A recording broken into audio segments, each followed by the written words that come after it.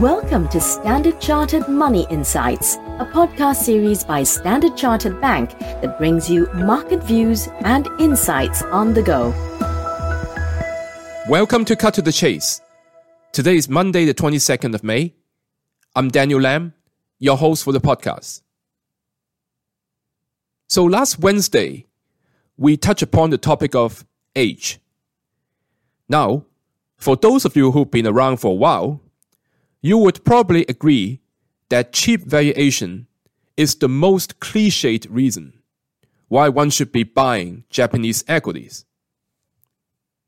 However, those of you who have taken chemistry lessons before would also know that you do need a catalyst to trigger chemical reactions.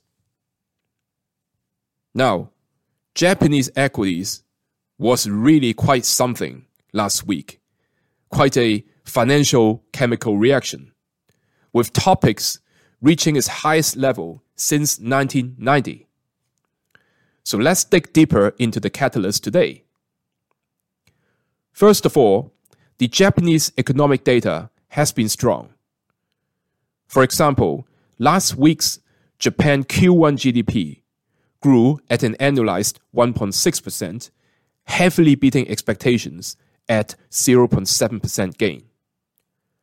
Private consumption, which made up more than half of the economy, grew by 0.6% in the first quarter versus the previous quarter, as the country's reopening boosts service spending. Capital expenditure also exceeded expectations, rising by 0.9% versus a forecast drop at 0.4%. Stronger data is one of the reasons why foreign investors have been going into stocks and futures in Japan since the beginning of the second quarter of this year, with net inflows during the period reaching nearly $30 billion, according to the Tokyo Stock Exchange. That is some of the largest inflow for the past decade into Japanese equities. Another key catalyst is the Tokyo Stock Exchange drive to encourage companies to improve their corporate governance. That has been one of the Achilles' heel in Japanese equities.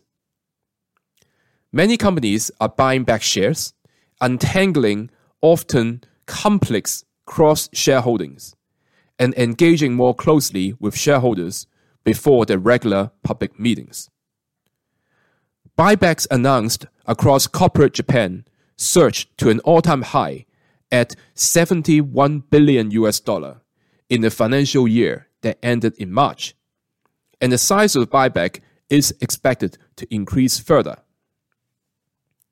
Finally, Japanese equities is seen as a benefiter from the growth in China, but with less geopolitical risk compared to the Chinese counterparts. Now, technically, TOPIX broke out of its range since the second half of 2021.